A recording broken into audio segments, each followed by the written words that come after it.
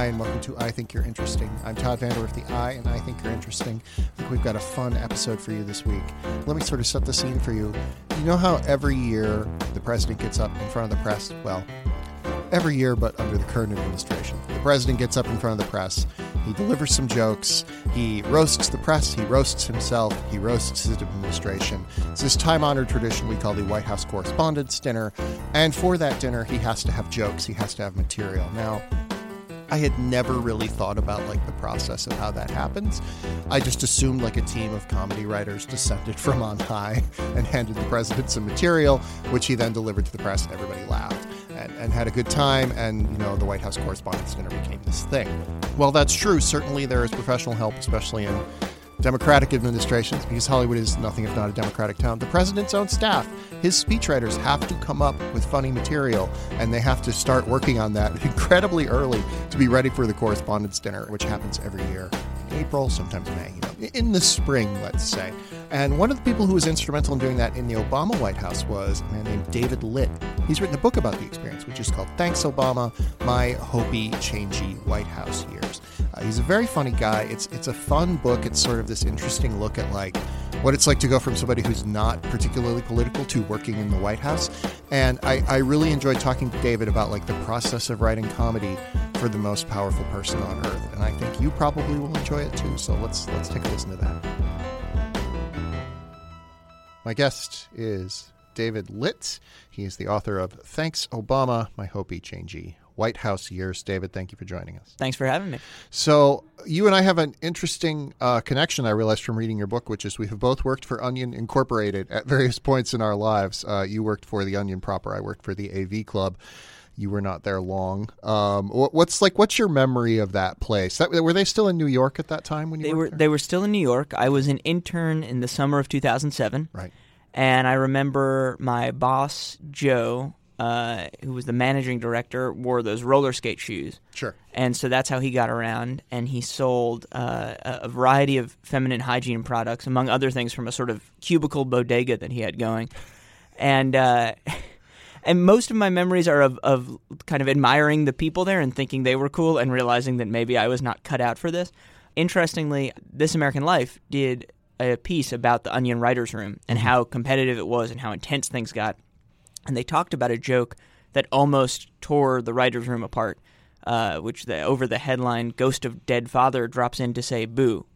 Or maybe it was just Ghost drops in to say boo. I think that's what it was. Whatever. But that was the only writer's room I ever sat in on. Right. And so I sat in my one writer's meeting as an intern, and I watched the place almost destroy itself over this headline.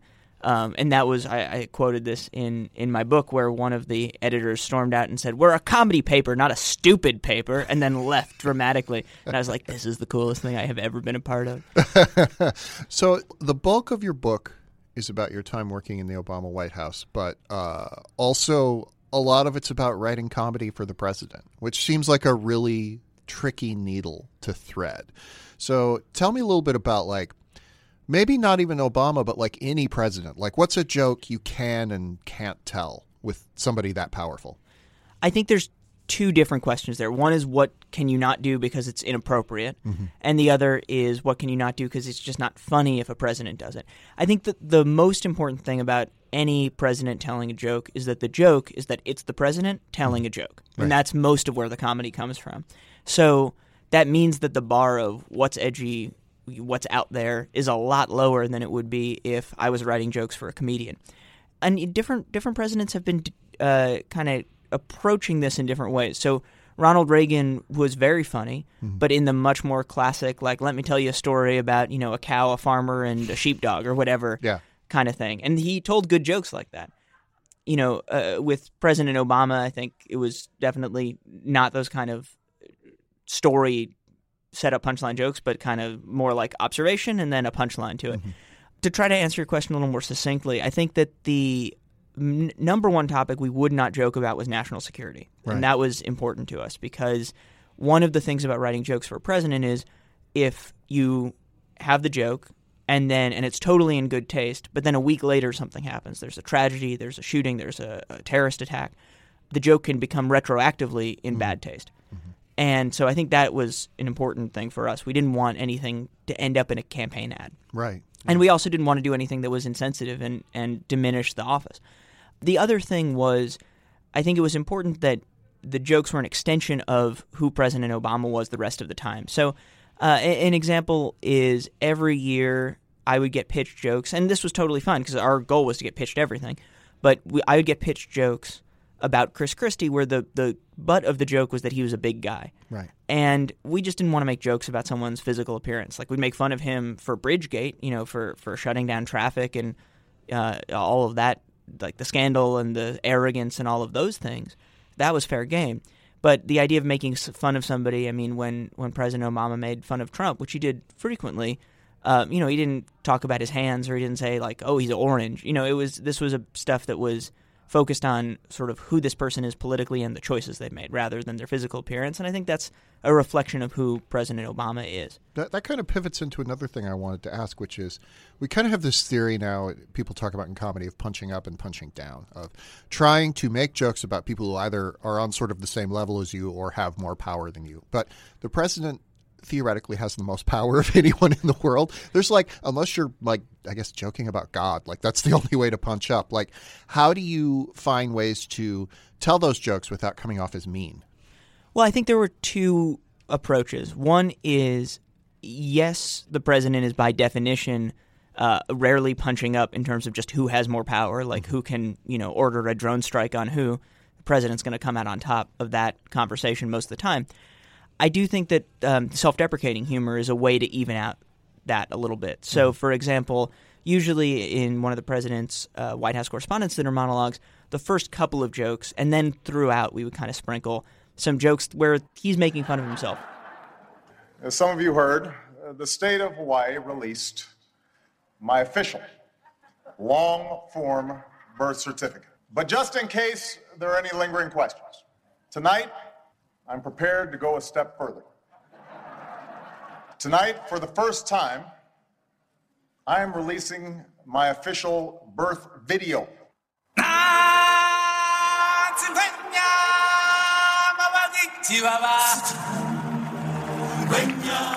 We tried to make those as real as possible, where they were legitimate jokes where, he was taking himself down a peg.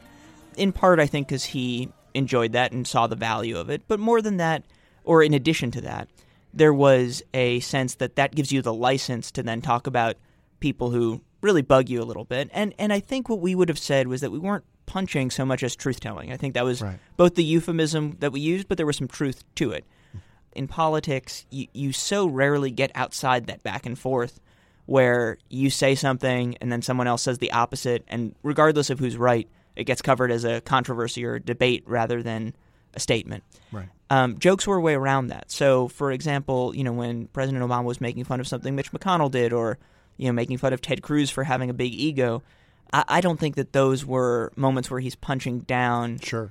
I wouldn't say he's punching up exactly, but he's kind of lifting the lid on something that everyone in Washington knows and thinks about, but we're not allowed to say because of the conventions of D.C., or at least, sort of pre-Trump conventions of D.C. Right. One of the things that, just having seen Obama on television, I've never seen him in any other capacity, but he always seemed to me like, while he was comfortable with power, he also seemed to see sort of a ridiculousness to it, like to the pomposity of presidential life and things like that. I think that was why self-deprecation worked so well for him. How quickly did you realize that self-deprecation was a thing he did really well? Well, I think any president needs to have that kind of self-deprecating gear if they're going to tell jokes. Mm-hmm. And I started writing speeches for a firm called West Wing Writers, where all of the partners in this private sector firm were Clinton speechwriters. And they used to tell kind of war stories, and a lot of them were about writing jokes for Bill Clinton and Al Gore. So it was drummed into my head as I was starting out writing speeches and jokes that self-deprecation is sort of a necessary thing. It's not sufficient, but you have to do it. The other thing that I think helped with President Obama is there is something fundamentally strange about the presidency, even when somebody incredibly well qualified holds that office, which is, one human being has just an extraordinarily outsized amount of power, literally life and death power over the entire planet if they choose to exercise it, which is something I don't like to think about these days. But even in the best of circumstances. There's something just ridiculous about that. And I think, without speaking to sort of exactly what President Obama was thinking, because I don't know, I got the sense that he had the confidence and the I don't even know what you would call it, but whatever it is that allows someone to embrace that role without having a nervous breakdown. Yeah. But also the self-awareness to realize there is something fundamentally absurd about it. And that wasn't, most of the time, he wasn't acknowledging that because that's not the point of the job. But I think sometimes through some of the more humorous things, that came out a little bit. Right. And I think that combination, you don't have a lot of self-aware politicians of any stature, let alone presidents. And it's pretty rare to have a president who is self-aware in the way that President Obama was. When you kind of got started in the speech writing game, did you go back and look at other presidents and see how their speeches went? Like, were there other presidents you found particularly effective speech orators, I guess would be the word? I looked at some of them. While I was still at the White House, I would have pretended, I would have told you that I looked at lots of them just to try to sound significant. I had lots of books of speeches on my shelf that I didn't read. The interesting thing about a lot of presidential speech writing and oratory is that it's changed so much. So if you look at a Teddy Roosevelt speech, those are fascinating, and you can think about the construction.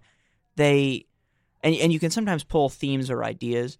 And some of the ideas really could be, you could take them and stick them today, and they would make total sense. But the language and the way a speech is crafted, they just sound so different. So I think those things were interesting to read, but it wasn't the kind of thing where it was like absolutely essential. You kind of have a crash course in speech writing where you have to read through past presidents. I will say there were a few exceptions. So, for example, like Robert Kennedy speeches or Martin Luther King Jr. speeches, obviously, those tend to resonate not just in terms of their themes, but in terms of their construction, right. Where, I wouldn't say that that's usually what we did. It's not usually what I did, but it would have been nice if we had. I mean, that was a good goal. Where other, particularly kind of before that, you didn't always have presidents speak in a way that would be, what's the right word, relatable today. Yeah. In the book, you get really well into, I guess, the drudgery of writing speech after speech after speech and how they all end up kind of being the same in some ways. Were there times when you felt like you could really break free of that and do something, I don't want to say creative, or artistic, but you know what I mean by those words, like something that was a little more freeing, maybe? A little bit. I actually think most of writing presidential speeches for me was craft rather than art. Mm-hmm. And realizing that it was craft rather than art was an important part for me of kind of professional growth. I got better at my job when I stopped thinking that I was there to sort of create the wheel from scratch. And where my job was to kind of do the same thing we were doing, but make it a little bit better. But I also think that in the same way that there is really good craft, there's something valuable and also really satisfying about doing something familiar in a way that you feel like is done at a very high level. I'm thinking now of like, it's closer to, sort of Jiro Dreams of Sushi, right, than whatever that other Netflix documentary is. For example, we would, in almost every speech beyond a certain length, we would try to tell a story of what we would call a real person, right? So somebody who is an American, has a great story, represents the best of America, and doesn't work in government or politics. And to do that right, and there were times when I did it wrong, but when you get it right, even though the beats of the story start to feel similar, and even though the idea of putting a personal story in a speech is certainly not something I came up with, I mean, that's been around for a very long time, it feels amazing when you get it right. So I think there's the satisfaction that I associate with creating something, even though speeches were not creative in the way that kind of starting with a blank canvas is creative. You mentioned Reagan being funny. Lincoln, of course, is famous for telling long-winded anecdotes that ended up having great punchlines. Are there underrated presidential joke tellers or underrated political leaders who were great joke tellers? That's a good question. I think George W. Bush probably, at the time, I feel like now he's having a moment thanks to Donald Trump. But I think at the time, Bush got in a lot of trouble, understandably, and I think rightly, for joking about weapons of mass destruction and not finding any. And that was, to go back to something we talked about, that was the kind of thing we thought about when we were wondering, hey, should we leave this in a speech? Should we take it out? Is this joke going to look like that? I think he was a sort of funny, charming, and affable person in a way that a lot of people who didn't like him maybe weren't willing to give him credit for. Sure. I'm not sure that he would have like a career in comedy if he wanted it, but I do think there was that sense of like if you met him at a party, he would be really fun to be around, and I think that counts for something in politics. And I'm not a fan of George W. Bush as a president, but I do think that was an underrated skill that he had. Yeah, I always felt I was not a Bush fan either, but I always felt like he was good at telling dad jokes in a way that is like it's deceptively hard. Like it's hard to tell good dad jokes. Yeah, absolutely. I think that right, exactly. Like he would actually be the dad where like, he's hanging out with all the other dads but he's the only one who's actually getting laughs. That I think is exactly right. Yeah. And I think that's, a different set of qualities than being able to deliver a joke on stage, but it's certainly very helpful if you're the president. I look at Trump now a lot, and he gets a lot of laughs, and his speeches are structured like stand-up routines a lot of the time, and it's very strange to me. You've kind of moved on to continue working in the comedy world, and I wonder, when you look at him, setting aside politics, setting aside everything, when you look at him just in terms of pure delivery, do you find that what he's doing effective at all? To me, like, it seems like a very poor stand-up routine, but it's clearly working for somebody. Well, I will say it's so hard to think objectively about Trump, right? It's like, somebody's in the process of burning your house down, and you're like, yeah, but what do you think their fashion choices? And you're like, I'm having trouble focusing. Yeah. But I will try. I think that, and trying to understand Trump is sort of our national pastime right now. Right. I think that if you watch what he's doing, the only way there's a logic to it is if he only cares about and only thinks about his base, the people who really love him. And even by his base, not just his voters, but I think he seems happiest and most comfortable in rallies full of people who, as he's pointed out, he could shoot someone on Fifth Avenue and they would still support him. Frankly, They probably support him more at this point. So in that context, I think he is very entertaining to that group of people in the same way that, like, if you're in middle school and some bully gives a wedgie to some poor kid, he's going to get a laugh from the people who are really into that bully. And I think that tends to be the kind of laughter that Trump elicits. Parsing laughter, I think, is probably fool's errand, but it's humor, and there's a sense of timing, and there's a sense of a punchline, but it's almost always about dominance. Yeah. It's never an end rather than a means. It's always about humor as a tool for dominating somebody else, some other group, demonizing someone. So I don't think that's surprising. I think that's lots of people's senses of humor, unfortunately. Yeah. But you talked about kind of punching up and punching down, and sometimes it's not so clear. But with Trump, it's very clear that even when protesters get pulled away, he's sometimes even said something along the lines of, like, you guys have no power. I mean, it's like literally just pure text instead of subtext. Yeah. And that's a laugh line.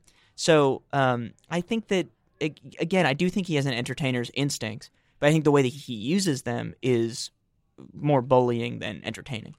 Now you've sent me on like a reverie of trying to figure out recent presidents, what their middle school joke telling technique was. Obama was probably making like pop culture references. Yeah, well, and I think probably trash talk on the court, right? Yeah. Like I think that's particularly, and I talk about sort of how he would, tease staffers a little bit or kind of give you a look if you did something stupid. Not in a way, he didn't yell at staff and he didn't belittle staff in a way that I think is really impressive, because there's a lot of politicians of both parties who don't treat staff very well, and use the fact that they have a tough job, I think, sort of as a crutch or an excuse for that. And President Obama had a harder job than anybody, and I never heard of him yelling at a staff member, but he would let you know. Yeah. And he'd kind of let you know by teasing you a little bit, but like, he'd let you know he's joking, and also that he wasn't even a tiny bit joking. And I think that was a really impressive skill. But I could imagine him, we're talking about middle school, I could imagine him on the court, like, coming up with some pretty good trash talk. Not just that it kind of hurts, but that it gets it, like, there's a level of intuition. Yeah. Where he's getting at the thing about you where you're like, how did he know that? Yeah. Because he's good at it. He could read people really well. My general feeling is that George W. Bush was really good at armpit farts, and like people probably just loved it. Yeah. I mean, yeah, that would be, I'm in. I think, right, Gary Trudeau from Doonesbury, his first comic, or one of his first comics ever, was at Yale. and it was about George W. Bush. Maybe there was a thinly veiled, George W. Bush-like character, but branding fraternity pledges at Deke, Bush's fraternity. So I think it was very much that kind of. I think at the time that probably would have been seen as like, oh, in good fun, we're just mutilating this person, but it is an earlier time or whatever. But I do think that did come up. I think that's the first time. I don't know if it's the first time we heard of George W. Bush, but it's one of the first big stories he was involved in was as a college student.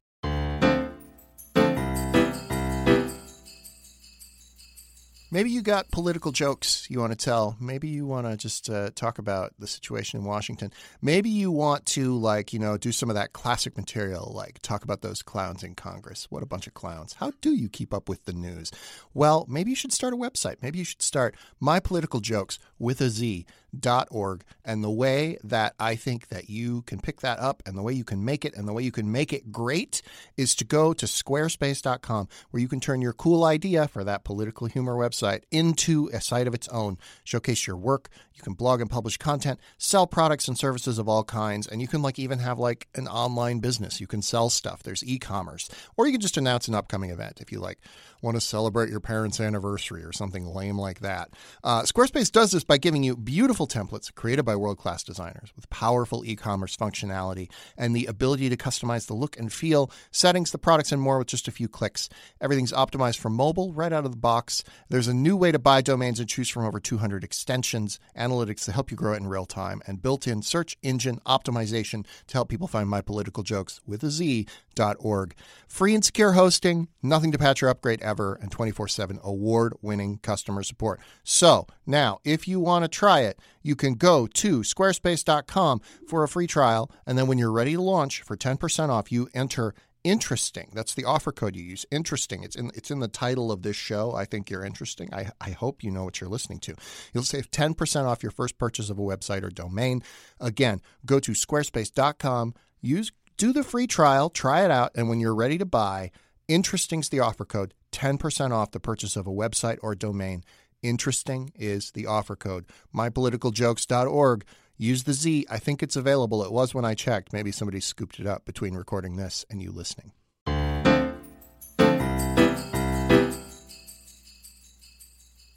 You talk a lot in the book about the White House Correspondents' Dinner, which, even as someone who's been in the press for a while now, seems like a bizarre ritual to me, that it even exists.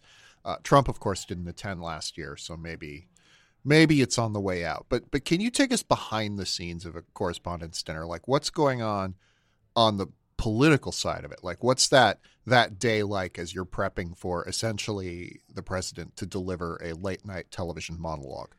The day itself was usually pretty calm. I mean, not internally calm. I would be having sort of a series of panic attacks, but in the sense that we would go in and rehearse it once with the president. And by rehearse, I just mean read through the jokes. It wasn't even like he's standing behind the podium or anything like that. One of the benefits I think we had over the professional comedians was that professional comedians and their writing teams are used to rehearsal. Mm-hmm. So, they'd say, oh, man, we didn't get a chance to dress rehearse this and see what works and what didn't. We were used to not being able to dress rehearse. Then usually on Saturdays, the president would spend his limited weekend time, having 6 hours of weekend or whatever he did. And he would usually make edits one last time. I was very impressed with his handwritten edits. I would get those.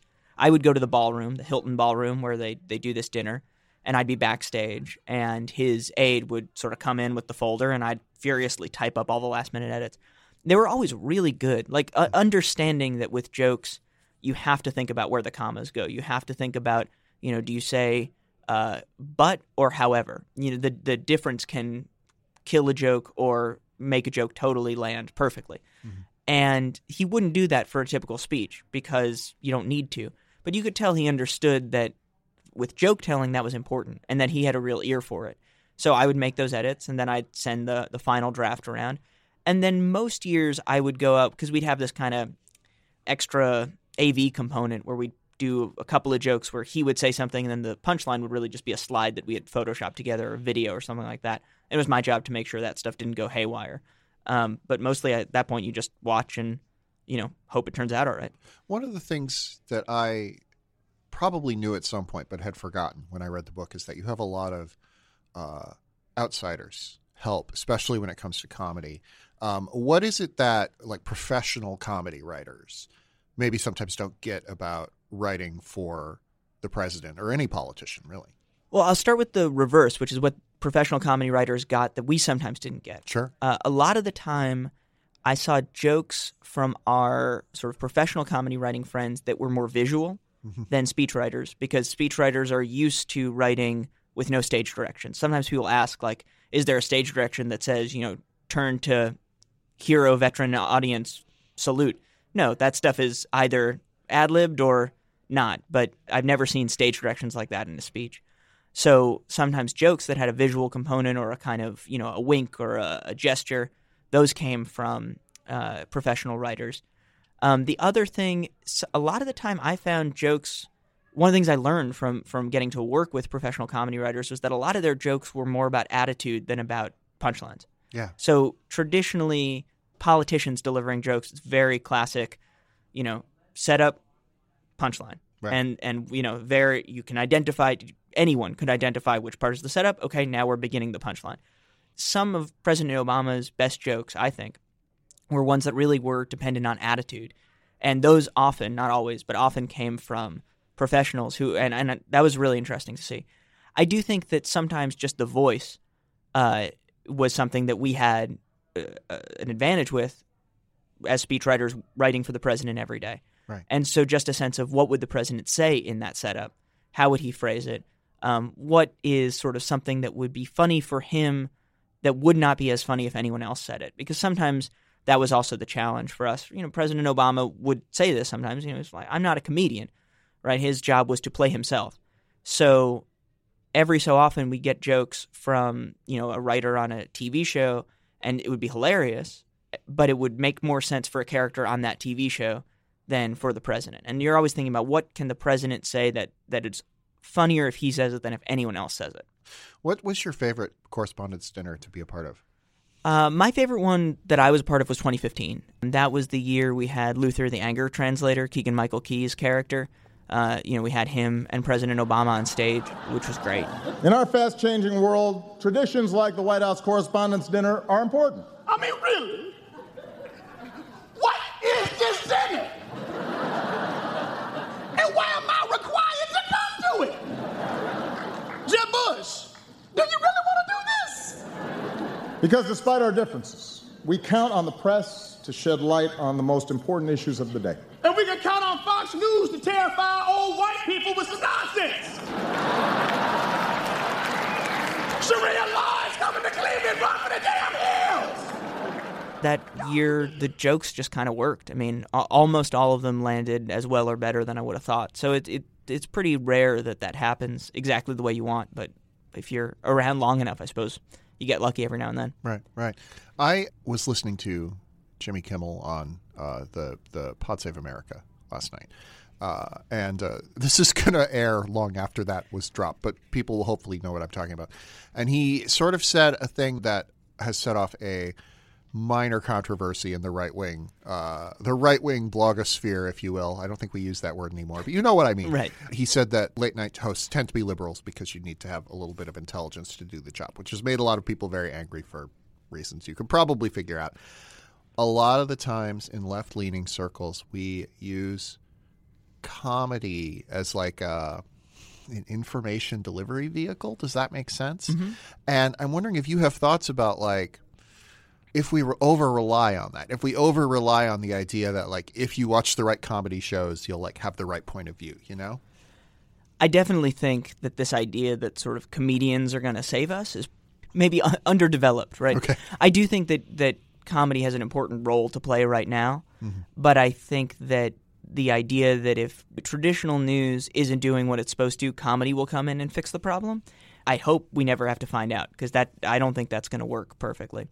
I think that to me, when people ask why is it that most comedy hosts or why are most comedians liberal, I think that you could also ask like why is it that most talk radio hosts or most people who convey messages kind of with anger and in kind of with blunt force in that way tend to be conservative. Right. Some of it I do think is, I wouldn't say intelligence, but I do think curiosity plays a part of that. Sure. That comedy is kind of about this Not always, right? Sometimes it's just George W. Bush in middle school doing a fart joke. Yeah. But I think that most of the time, especially political comedy, is about this search for truth in one way or another. That if you don't understand what is true and what's not, you have trouble figuring out what's funny and what's not. Mm-hmm. So I think that in a world where the right wing increasingly says, well, alternative facts, that's a thing, it's very hard to be funny because we can't agree on our setups. We can't agree on the premises. We don't know what's absurd because everything's absurd and nothing is absurd. Right. I also think that on the left, we tend to have too much doubt, and on the right, they tend to have too much anger and too much certainty. And so I do think that a lot of comedy comes from a sense of doubt, a sense of skepticism about everything. And maybe we're more comfortable getting our news packaged with some doubt and some skepticism on the left, in the same way that I think people are more comfortable getting their news packaged with certainty on the right. Yeah. I'm happy that I think the sort of myth of like all comedians have to be sad clowns is beginning to go away, which is great. But I do think that most comedians are still people who kind of overthink stuff and, have no shortage of doubt. Yeah. And so I think that is more of a left-leaning characteristic than a right-leaning one. The Trump era seems beyond satire at times. It seems beyond even like mockery. Does that make sense? Like it seems like a comedy. Obviously, political comedy is thriving right now, but I have lost my appetite for it in a lot of ways. And I'm wondering, as you think about that problem of like how do you satirize this era? How do you tell jokes about it? How are you approaching that question? I think it's very difficult because things change so quickly. So if you had asked me this 6 months ago, I would have said this is a perfect time for political comedy. In fact, no other comedy is doing well at all. And now suddenly I think a lot of people feel the same way you do, of like we're oversaturated. I'm done with political comedy. And so the marketplace, not just in a financial way, but just for attention and the audience, is changing so fast in terms of being obsessed with something and only focusing on one thing and then deciding, never mind, we don't care about that. First of all, I think it raises the bar on just quality, right? You need good stuff. And I do think generally that's true, that if something is really good and really funny, it has a better chance of breaking through regardless of what it's about. I think the other thing is now you're seeing stuff where there's some other hook. So, we just did a video at Funny or Die where I work now with Billy Eichner, the comedian. We're doing this thing to try to get young people to vote in the midterms called Glam Up the Midterms. And we had a video with like Jimmy Kimmel and John Oliver and Sarah Silverman and Robin Thede and James Corden, like more late night hosts than you've ever seen in one place before. So it wasn't just Trump. There was a hook that said, okay, here's something you haven't seen before. So I think there needs to be this idea that like Trump is doing something terrible to the country and we are descending into madness is sadly no longer a new thing. Right. So there needs to be another new thing that hooks you in, and then you can still do comedy about politics. Right. I think part of the problem, for me at least, is Trump is a really obvious target. Set aside everything else about his policies, about anything, like just the way he talks is an obvious thing you want to do an impression of. And like these jokes have gotten old because he himself is like a part of them in some ways, and he's like advancing them in some ways. So what I'm looking for is the way to like talk about, I don't want to say talk about policy because that sounds really boring, but talk about like America under Trump. And I feel like we haven't figured out that thing yet. Well, you're preaching to the choir here because I am a big believer in issue-based comedy. It might be just the two of us, which could be a problem. But I do think that there is some value in that. And this is a little self-serving, but I do think there's also value in a lot of people in the entertainment industry who have spent their lives figuring out how to be funny and how to get attention are suddenly caring more about politics and caring more about all of these issues than before. But it does take time to get up to speed on that. In the same way that, like, I sort of dabble in comedy stuff now, but if I, to really write comedy, I think I can do it, but these are skills that it takes time to build them up. So I do think that if you can combine the kind of specific knowledge with the existing just writing ability, sense of humor, that I think is important. The other piece with Trump and how absurd he is, I was talking with a director of a documentary about Russian propaganda called Our New President. And he was giving me kind of his theory of modern and postmodern cults of personality. And his idea was that it used to be that the modern cult of personality, the Stalin or whatever, was that everybody sincerely had to believe that the leader was, godlike and all this stuff. the postmodern cult of personality, because we just know too much, kind of comes with everything's in air quotes, right? You have all of these Republicans who say, like, oh, yeah, Trump's the greatest president ever, and, we're going to support him no matter what. But they're doing all the things that they're saying they're doing ironically. I think you see this a lot on the alt-right, the kind of like, oh, yeah, we're anti-Semites. But you are anti-Semites. You're just saying it like it's a joke. And I think Trump, too, is kind of in on the joke in that way where I don't think sees himself as a ridiculous figure at all, but I think he understands that it's a show, and he sees himself as a showman rather than a god. And I do think that makes him not immune to satire, but a little bit more difficult to satire, because the joke is not that Trump is ridiculous. The joke is that Trump is dangerous. Right. And I think that's a harder joke to make because it's not as obvious. We're recording this the day after Trump gave a speech in which he said that Democrats who didn't clap for the State of the Union were committing treason. And then he walked back by saying it was just a joke. And, it was, but also it wasn't, and that's this weird space we're in where, yes, everything is tinged in 5 layers of irony now, but because of the tribal way we process our politics, it becomes very serious, even if you're saying it as a joke. I don't think we need to give a lot of credence to the sort of just kidding defense, right? He's the president. I mean, It would be one thing if he was a, radio jockey, like if Howard Stern said something like that. You'd be like, all right, we should think about that. It's his job. He's the president of the United States. You can't just say, oh, I didn't mean it. Yeah. Whether you were kidding or not. If you say it, it has an impact. You were talking earlier about the idea of why perhaps political comedy leans left. And there was, I think, especially during the Bush administration, there was the idea that, The Daily Show could convince people because it was funny, but it had the facts or whatever. And I think we've become a little more cynical about that idea because we're in such a polarized society. Do you see a way that comedy reaches across that aisle, or are we just inevitably only going to laugh at the things that speak to our particular side of things?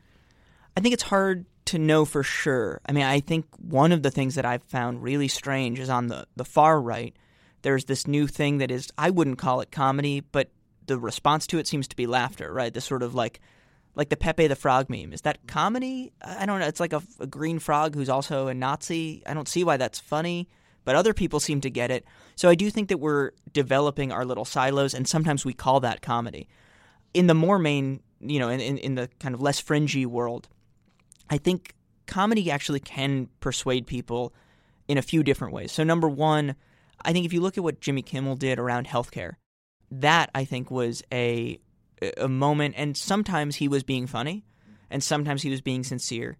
He was speaking to something that he had real personal experience with, and doesn't necessarily break down along partisan lines, because it's not just the Democrats have sick kids or Republicans have sick kids. That could happen to anybody. Sometimes I do think that comedy can get us more information than we had. I'm using Kimmel as another example here. I just think he's been very good at some of this stuff. When he's talking about Russian interference in our elections and how Trump isn't doing anything about it and doesn't want us to know what happened, he is doing something I think somewhat similar to what other types of media are doing, which is probably if you think that the Russia investigation is a hoax, you're not convinced. But if you think there's some there, you then have a more nuanced sense of what's going on and how to talk about it with your uncle who, has been watching Fox and Friends all day. And then the final thing is comedy can persuade people to take action rather than necessarily to change someone's mind. Changing minds still happens, but it's hard. I do think that particularly right now, we're going into a midterm election. I think there's a perfect example. In 2014, 12% of eligible millennials voted in the midterms, right, which is just an appalling number. I don't think that comedy can make that number 100%, but if comedy can get that number to just by making people aware there's an election going on and that everybody's voting and this is something you should do, and reminding people that this exists and is an opportunity that people have. If we can get that number from, say, 12% to 17%, America would look pretty fundamentally different than it does right now just because of that. So it's not that people who were hardcore Republicans watched The Daily Show and then left and said, yeah, I agree with everything Jon Stewart said. Yeah. But I do think that there is, even now, there's a way for comedy to have impacts on the margins, but, we're a very almost 50-50 country in a lot of these political divides, so the margins are where the impacts happen. So, if you're like me, you made a New Year's resolution, even to just lose a couple pounds, to just be like, I need to get a little more in shape. I ate all those holiday cookies. And now it's March. My God, it's March. How did the time pass that quickly? And maybe you're having trouble sticking to it. Maybe you're falling off. Well, I have been doing a pretty good job of it. And a big part of that is thanks to the folks at Beachbody On Demand. It's an easy-to-use streaming service that gives you instant access to a wide variety of super effective workouts you can do from the comfort of your living room. It's a company with a history of success. They're behind P90X, Insanity, 21 Day Fix, T25, Brazil Butt Lift, and a whole bunch of other stuff. I just wanted to say Brazil Butt Lift. They've got amazing trainers. You'll have heard of some of them: Shaun T, Chalene Johnson, Tony Horton, Autumn Calabrese. You can get workouts that will fit your schedule no matter what time you have, as short as 10 minutes. Like, those are the ones that I frequently have to do. I have to just stop and do like 10 minutes of some very light exercising, and that helps me. Even if you can break up your day in that little increment, it's really going to help. That's something I've learned from working with Beachbody. And they have a giant support community. There's 1 million people currently on Beachbody On Demand. You can access it from any web-enabled TV, Roku, smartphone, whatever. So listeners of I Think You're Interesting can try it absolutely for free. Here's how you're going to do it. Here's how you're going to keep your resolution now that it's March. You're going to text THINK to 303030, 303030, and you get a special free trial membership. Again, that's text THINK to 303030. You get all the workouts. You get nutrition information. You get great information on diet and recipes and all of that. And you get all of the support totally free. Just text THINK to 303030. A lot of young people, they think they're invincible. Did you say invisible? Because No, I just think that's impossible. Not invisible, invincible. Okay. Meaning that they don't think they can get hurt. I'm just saying that nobody could be invisible if you had said invisible. I understand that. If they get that health insurance, it can really make a big difference. And they've got till March 31st to sign up. I don't have a computer, so how does... Well, then you can call 1-800-318-2596. I don't have a phone. I'm off the grid. I don't want you people looking at my text, if you know what I mean. First of all, Zach, nobody's interested in your texts. But second of all, you can do it in person. And the law means that insurers can't discriminate against you if you've got a pre-existing condition anymore. You talk in the book about how Obama's appearance on Between Two Ferns drove a lot of signups at healthcare.gov. How much of that, to your mind, is what we're talking about now, that comedy can increase awareness of things, and how much of it was just the novelty of that this thing happened, I think there were two things going on there, maybe three. So number one, it was just a legitimately really funny and surprising thing. Clearly, people just enjoyed this really funny thing that features a politician. Right. The other thing, I'm always looking for problems where the solution is awareness. With healthcare.gov, the issue among young people was not that they didn't want health insurance or that they believed all the nonsense, the death panels were out there, or that the website was going to, I don't even know what. The issue was young people didn't know that the website worked, and they didn't know that they could get health care generally for pretty cheap. Mm-hmm. And when the problem is a lack of awareness, that's where something like a viral video can do a lot of good, because you don't have to do a lot of explaining. All you have to do is let people know one thing. Mm-hmm. And then the other thing is there a clear action item? Yeah. I loved the ferns that Hillary did, and it was really funny. And it's Scott Aukerman and Zach Galifianakis who write it. I mean, it's amazing.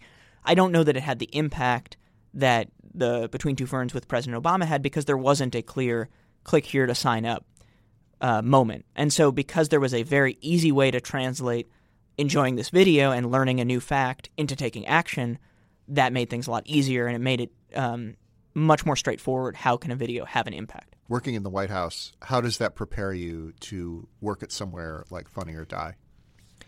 When I left the White House, and I did sort of have to do the thing where my parents were like, "Oh, great, you found a new job." And I was like, "Yeah, it's at Funny or Die." And they were like, "What's that?"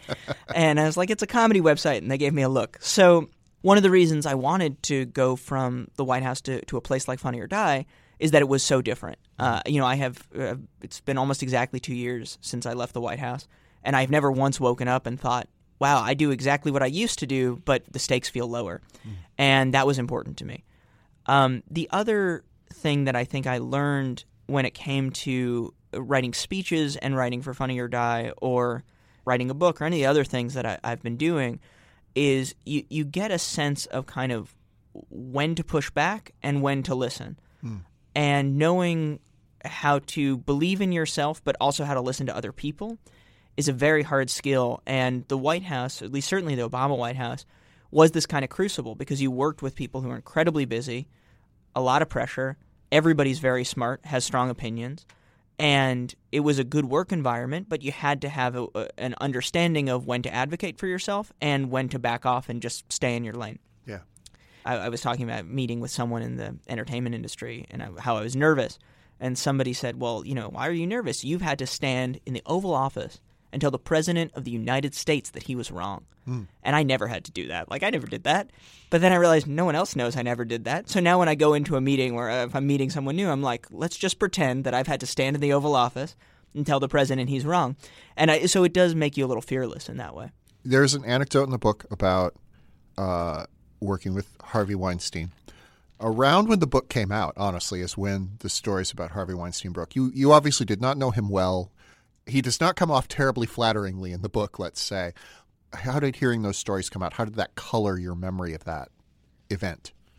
It made it a lot less funny. So for people who haven't read the book, what I talked about was my Harvey Weinstein encounter, which was, orders of magnitude less traumatic and terrible than a lot of people's, clearly, but also pretty familiar, I think, to anyone in L.A., was that he was sort of producing a segment, a series of speeches at the 2012 Democratic Convention. He had seen Clint Eastwood give this rambling address on behalf of Hollywood at the Republican convention. He decided, what we need, at least this was how it was told to me, what we need is young, smart actresses out there representing the other side. And so Scarlett Johansson and Kerry Washington came to Charlotte, and I was responsible for the speeches. And Harvey was not happy about anything I was doing and would just call me and yell at me periodically, which made no sense because I didn't have enough power to actually do any of the things he wanted. But he would just kind of scream at me. I think there were kind of two pieces to that.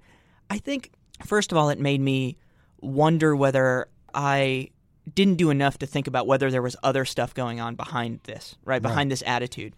And I do think that one of the things that we have seen pretty regularly is that the people who treat people who work for them terribly, or people who don't necessarily physically abuse, but just get off on being powerful and abusing their power in one way, there's often a correlation, and they tend to abuse their power in a lot of ways, including, as we've seen, with sexual assault. I never really thought about that, and I guess it was kind of a luxury that I never had to think about that. Yeah. And then the other thing was, along those lines, I think it made me think about just more broadly how we countenance that kind of abuse of power. I don't think, the fact that I got yelled at by Harvey Weinstein wasn't traumatic then. It's not traumatic now. I was lucky because I worked for the president and my job was not on the line. There was no real threat to me. But I do think the fact that this was just kind of a thing that everyone knew and it was an anecdote and whatever, I think we need to be more careful about that. The common thread running through so much of what's bad about our politics and our culture and our society these days is people with a lot of power taking advantage of people without a lot of power. And people who do that in one way do it in all sorts of ways. So I think it made me think about that as a kind of unifying thread. And I have to say, Democrats have a long way to go, but I'm glad that as a party, I think we are reckoning with it and trying to think about what we do about that stuff going forward, even if we haven't solved it yet. You end the book on a real. I'm gonna back this up because I assume that you had to rework the ending of the book. Yeah, the epilogue changed a little bit. So tell me about that. Well, so I left the White House in January 2016, and I had a first draft of the book ready to go in September of that year. Sure. And then I started making edits, and I had what I thought was a pretty solid book, except for the epilogue, November of 2016. And I figured I went to Miami with my then girlfriend, now fiance, and we did Get Out the Vote stuff for 4 days. And then after that, my plan was to go home, crank out the triumphant epilogue, and then the book would be in pretty good shape. And then Trump happened. Yeah. And I had this moment of okay, that epilogue's going to be real different. I do think it mattered to me in a different way. I would say the whole book changed in one way, which is it started to get more serious. I mean, I still think it's a funny book, and I really appreciate that. Like, I've heard from people who are like, "Oh, you made me laugh embarrassingly loud on a airplane, and now everyone thinks I'm insane." I'm like, "Oh, good. I'm glad I did that." That said, there was the sense of urgency, almost like a time capsule of this is what politics looked like when it wasn't perfect, but it was designed to be good. It was full of people who were really good at their jobs, who were there for the right reasons, who were thinking about how to make life a little bit better for Americans every day. And yeah, sometimes it was absurd and it was funny and it didn't always go the way we wanted, but it was important to get down what that felt like, because that's certainly not what it feels like now. Well, you end the book on like a real note of optimism that Trump is not going to wipe out Obama's America, even if he wipes out all of Obama's policies. Do you still feel that optimism a year on? I do. I've always thought of myself as a long-term optimist, and I am still a long-term optimist. I think things are going to continue to get worse before they get better. I think a lot of it hinges on what happens in the midterms as to how much worse they're going to get. But I think that over the long run, number one, I'm still very hopeful by the fact that this president's historically unpopular. So you have a president that a majority of Americans didn't vote for. The majority of Americans don't approve of his policies, and they don't think he's doing a good job. He's still the president. He still controls Congress, both houses. So he's going to do stuff. But the point that I was trying to make in the epilogue is that he doesn't represent who we are as a country, and that's not going to change. And I don't think it'll change. I think to some extent what has changed is the energy of people. I felt a little complacent in 2016. I left the White House. I wrote a book. I worked for Funny or Die. I kind of thought someone else will take care of the really serious stuff. And one of the things, even though I'm trying to figure out exactly how to translate this lesson into my own life, one of the things I did come away thinking is no one else is going to do it. No one's coming to save us. We have to save ourselves. And we've seen from the Women's March on this incredible enthusiasm and energy from the majority of the country that does not support Trump, mostly Democrats, but also a few Republicans. And then the final thing is I have gotten to talk to a lot of young people with this book, and I am now 31, so my definition of young people is kind of 25 and younger. Yeah. And the people I've talked to, I've always expected people to say, Trump got elected, basically all these adults totally screwed up everything, and I don't know what I'm doing, but I don't want any part of that. And I've only heard the opposite. I mean, the amount of energy and the number of people who say, yeah, what I did, like I was volunteering on this campaign and it was awesome. And I think about how broken our politics is, but how idealistic the people who are still involved in it are, and how driven the people who are still involved in it are. And I think over time we're going to be able to fix the brokenness of the politics and keep the energy of the people who are taking part in it. As we kind of head into the end of the show, I have to ask, what is the joke you wrote for Obama that you're proudest of having written? In 2013, I wrote a joke, and this was obviously a different time for Republicans because they had just done their autopsy of 2012, and it had concluded that they had to reach out beyond their base, support immigration reform, all this stuff. And the joke was, one thing Republicans all agree on is they have to do a better job reaching out to minorities. Call me self-centered, but I could think of one minority they could start with. I love that joke because, A, it's the first time President Obama referred to himself as a minority, I think, in any context. We almost didn't show him that joke because we wondered if he'd want to do that. So it was pushing the envelope a little bit on him talking about his own identity. But also because I felt like it really got at an important political truth of that moment, probably in ways we didn't even fully realize, right? Like, Republicans realized they needed to do better, but because Barack Obama was in office, they just couldn't get started. And looking back on it, not only did I think that was a funny joke, but also it got at something real about the state of the country that probably we couldn't have said in a regular speech. Well, we end every show by asking our guests some of the same questions, so I'm going to ask you those. We're going to start with, what's the last movie you watched, TV show you watched, book you read, the last pop culture thing you did, basically, and what did you think of it? I just binge-watched The Sopranos for what has to be like the 8th time. Yeah. And every time that show is about something different to me. And so maybe that's my way of dealing with too much good TV, is I just always end up going back to The Sopranos. But I highly recommend it, especially if you haven't seen it since Trump got elected, because it has this cocktail of this kind of resentment and entitlement and very loose attitudes toward the law, obviously, where it's almost like watching it's like this kind of 90s, early 2000s show, and you're like, wait a second, they called it. It's really remarkable. What is your favorite joke that somebody else has told? I just because we've been talking about the correspondence dinners, I'm just going to go with my favorite one that someone else told at one of those, which was the joke that Seth Meyers told in 2011. This was when Trump was in the audience, and he said, Donald Trump says he is very popular among the blacks. Unless the blacks are a family of white people, I don't think he's correct, or something along those lines. And I love that joke. I think not just because I don't like Donald Trump. I mean, whatever, but because just the construction of that is so absolutely perfect. The book is Thanks, Obama. It is in bookstores now. David, thank you for joining us. Thank you very much.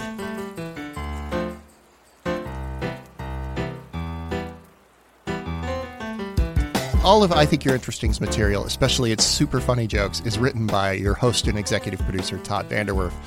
Guess what? That's me. Our producer is Bridget Armstrong. Vox Podcasting is headed up by Marty Moe and Jackie Goldstein. Our executive producer of audio is Nishat Kurwa.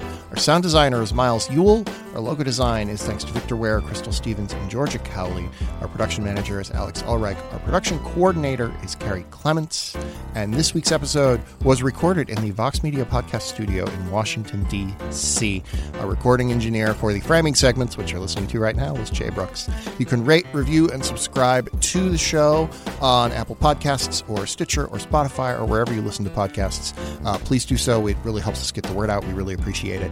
You can email me if you have something you want to say, todd@vox.com. You can email the show if you want to talk to all of us for some reason, ityi.podcast@vox.com. That's ityi.podcast@vox.com. Sometimes we get like emails to the full show. It's very strange. It's always very strange. I always wonder why it's happening. But yes, it goes to me. It goes to everybody. So please use it if you want to. And you could tweet at me at TVOTI Next week, we are going to have in the studio somebody I've never talked to, I've always wanted to talk to. His name is Jason Katims. He worked on Friday Night Lights, Parenthood, My So-Called Life. So we're going to have to talk about that for a while. So I hope you look forward to that, and we'll see you then. Until then, if you ever find yourself in a situation where you need to give the president a joke, just, go with a knock-knock. Those always kill. People love knock-knock jokes.